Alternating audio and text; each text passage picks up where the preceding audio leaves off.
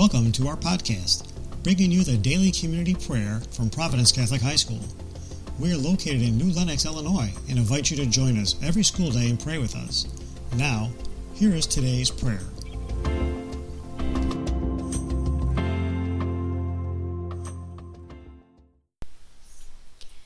Good morning, Providence. It's Throwback Thursday. My name is Mia Palella, and I am a junior. Today's prayer was written by Aaron Shea, a graduate of the class of 2012. Dear God, here at Providence we hug a lot. It's no secret. But has anyone ever stopped to think about why we do this and what it really means? There are many different kinds of hugs. There is a hug to say, I love you, a hug to say, I'm sorry, a hug to say, I'm here for you, and a hug to say peace, like we do at our masses. There are hugs that express excitement, hugs that express joy, some express relief, and some express understanding. There are special hugs for hellos and new beginnings, and some hugs say goodbyes. Hugs are full of emotion, and different emotions are all successfully conveyed through this one simple gesture.